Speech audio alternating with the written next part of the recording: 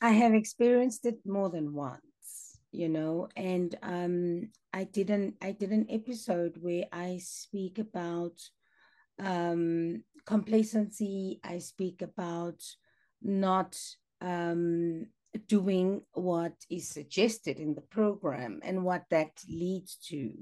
And I've also did another episode where I talk about relapses, and I talk about addiction in general.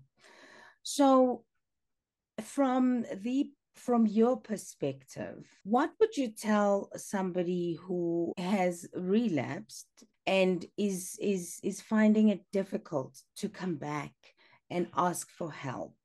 What would you say to somebody like that if you ever bump into them? Well, I've bumped into a lot of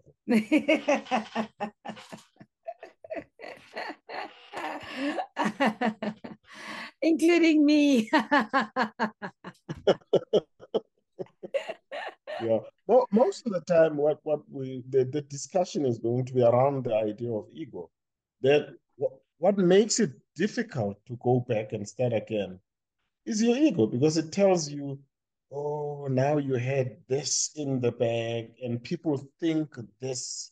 Mm, And I say to them, forget what people are thinking about you. It's none of your business. mm, Just focus on what you need now. And when you've relapsed, the most important perspective you should have is that a relapse is not an end of your sobriety. It is another step, you know. For some people, the journey it's got mm. its dips, its highs, it's got its lows, it's got its Yes. turns. And relapse for some people is part of the journey.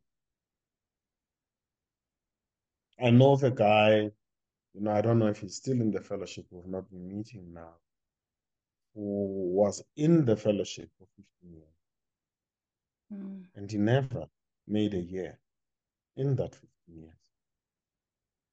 And when I met him, he was now 15 years old. So it's not the end, you know, yes. but it's really just getting to the basics. People don't, I think that's what we miss most of the time. You were talking about complacency. Mm, There are basic things you have to do. You cannot escape. And if you really do understand that our disease is a spiritual disease, mm, there is a spiritual malady. Once you understand that, it means you need spiritual solutions, which is the step. But also, it's got to do with our emotions and it's got to do with our habits. mm, So when we have found sobriety, we have to maintain. And there are several things that we do in order to maintain our sobriety.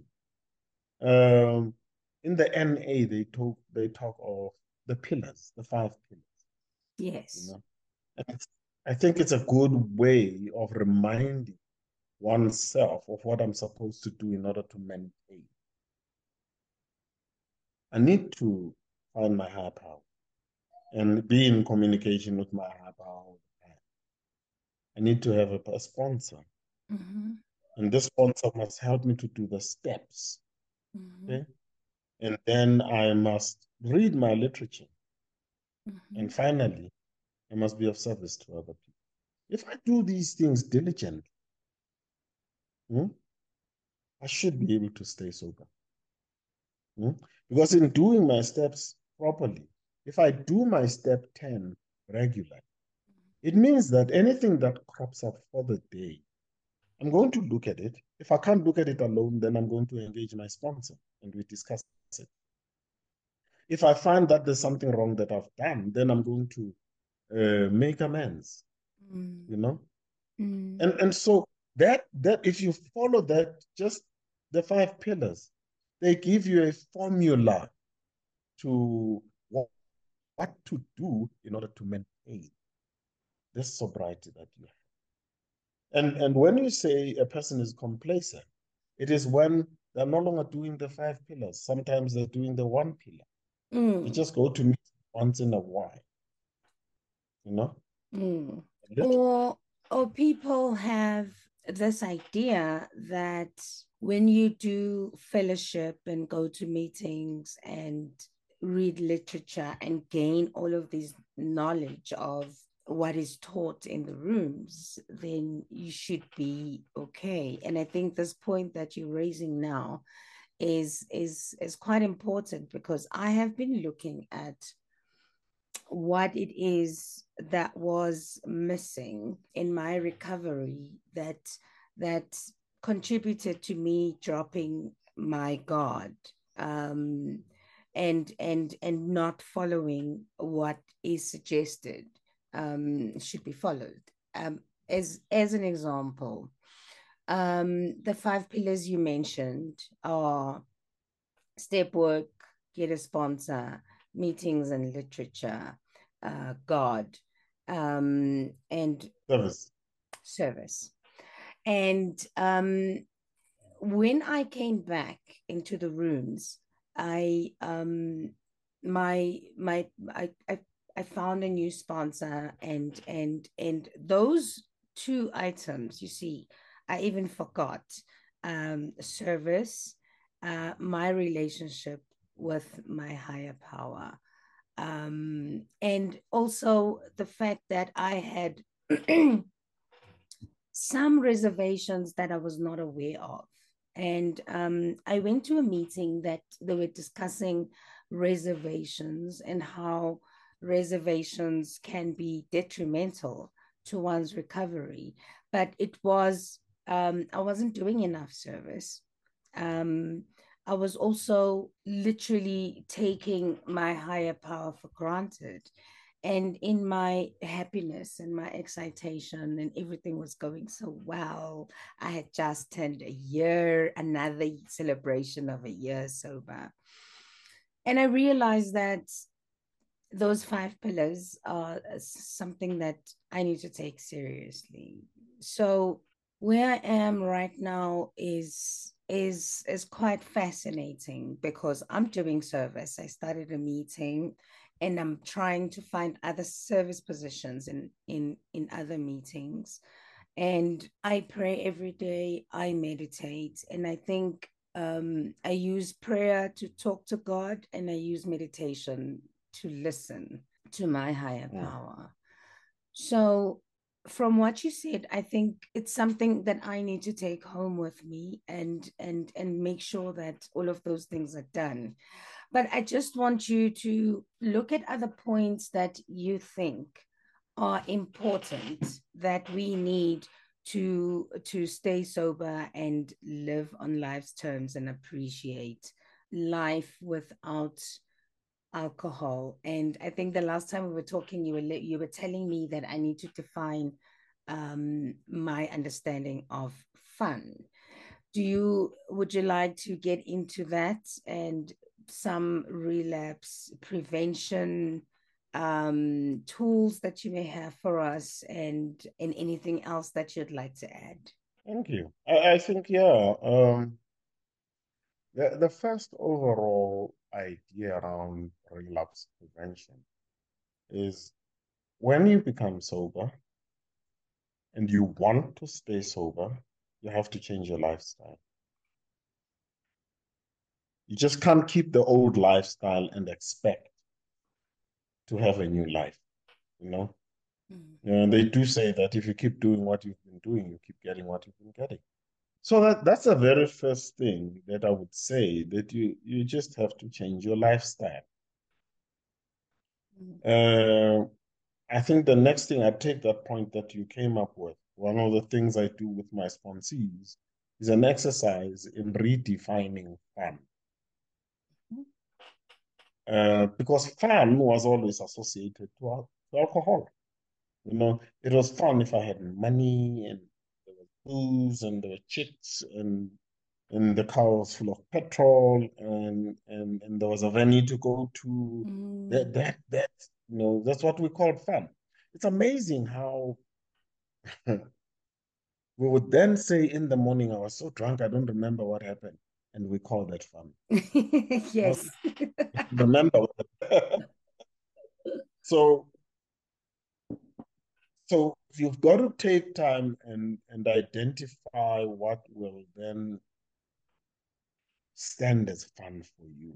For me, I have fun every day because every day I'm working with somebody.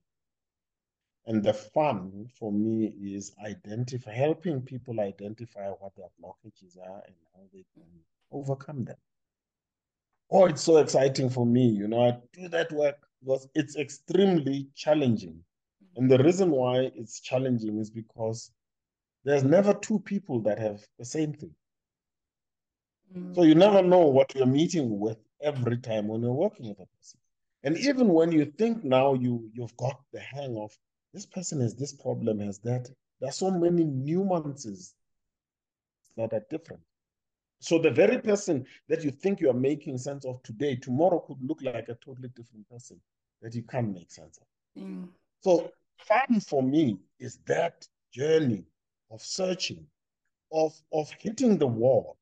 Because quite a lot of times I hit a wall and I'm busy in a session and I can see I've now hit a wall and I don't know what direction to take. And then I say, what do I do now? And in that split moment, I plug in and I connect to God. And I said, God, I have no bloody idea what I'm supposed to say next. You take over now. And somehow God comes through for me, and I find myself saying something, and then suddenly an idea starts opening up, and the other person is picking it up or picking up on it, and it resonates with them. And then now we've got another path that we're taking, and I'm saying, oh yeah, we're doing it, we're moving forward. That for me has become fun, you know, and yeah, going to a meeting and meeting newcomers. One of the things that I really love there is being in the front row of miracles. Now, what do I mean by that? It is when you go into a meeting and you see the people coming in for the first time, dejected, feeling sad and no confidence, and most of them physically beaten up. It was all about mood, and you see a person really down, you know, and then you see that person 3 weeks later, and you see that, huh? And then you see that person 3 months later, and you see, you know, that what else do I need to see miracles? That's a miracle happening right in front of my eyes. And as long as I keep going to meetings, I keep experiencing and watching that happen. Sometimes it's those that are going to ask me to sponsor them. And the tendency is that I work mostly with people that have been in the fellowship a long time and don't seem to find it, you know. And those are the people that usually come to me now. And I watch this person with all the resistance that they bring, in the relationship, the sponsor-sponsee relationship, and I start working with them, and slowly we're chipping away at this thing, and suddenly this changes, and I'm looking at the different ways in which people change. I'll accept this, but I won't accept that, you know. you know, and instead of that making me angry, it's very exciting for me because I'm seeing the progress, and I always make sure I show them how they are changing. There's a lady I was working with, and it was a combination of addiction, trauma, and quite a lot of things that came together. And she had been in therapy for a long time, more than 2 decades, and nothing was happening. And her face was sad and angry. There was a lot of bitterness every time, even when she was speaking and all that. If you can see her smile, for me, it's fun. Every time when she says, hello, Mr. D, and I say hello, and I see that smile, and we get into working with her, and we get into fencing when she's refusing the latest thing that I'm bringing, and I've got to take it around, and that for me is fun. And then there are many other things that you can include the in your life, because like I said, it's a lifestyle change. You know, you need the challenge that we also have that sometimes take people back is cross addiction. If you are not conscious of cross addiction, then you have it. Because we sometimes stop one addiction and we focus on another. Are you still here? Your face is Yes, frozen. I am.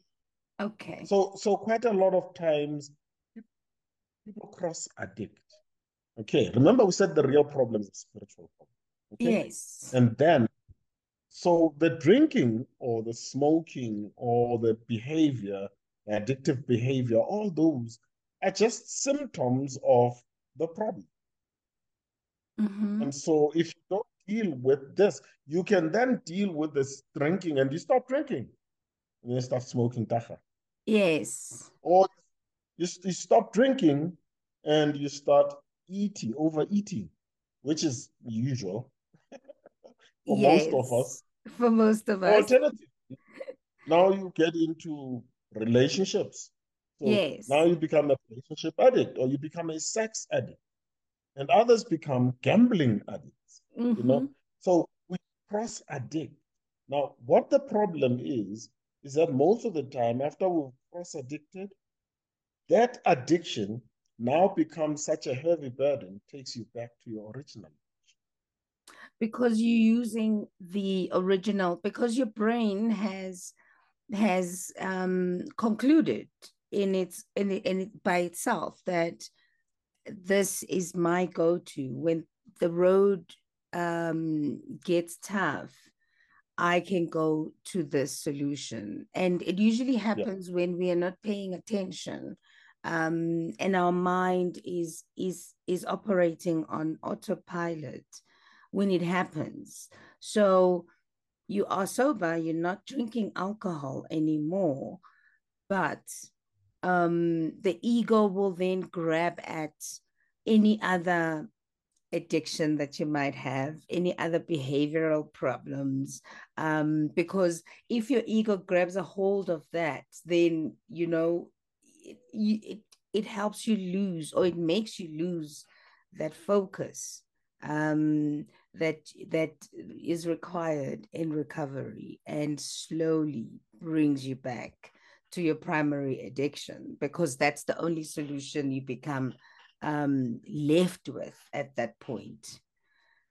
You spoke of the autopilot, and I think that's an important thing.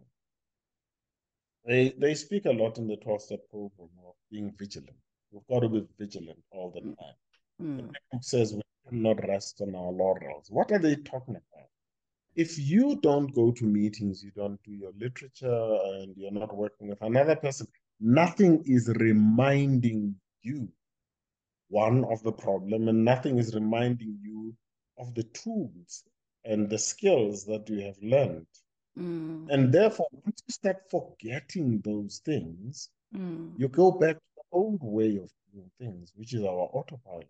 It's still there 25 years later. I know it's still there, but Mm. it's not operational because I'm vigilant. I'm constantly using the tools. I'm constantly talking the language.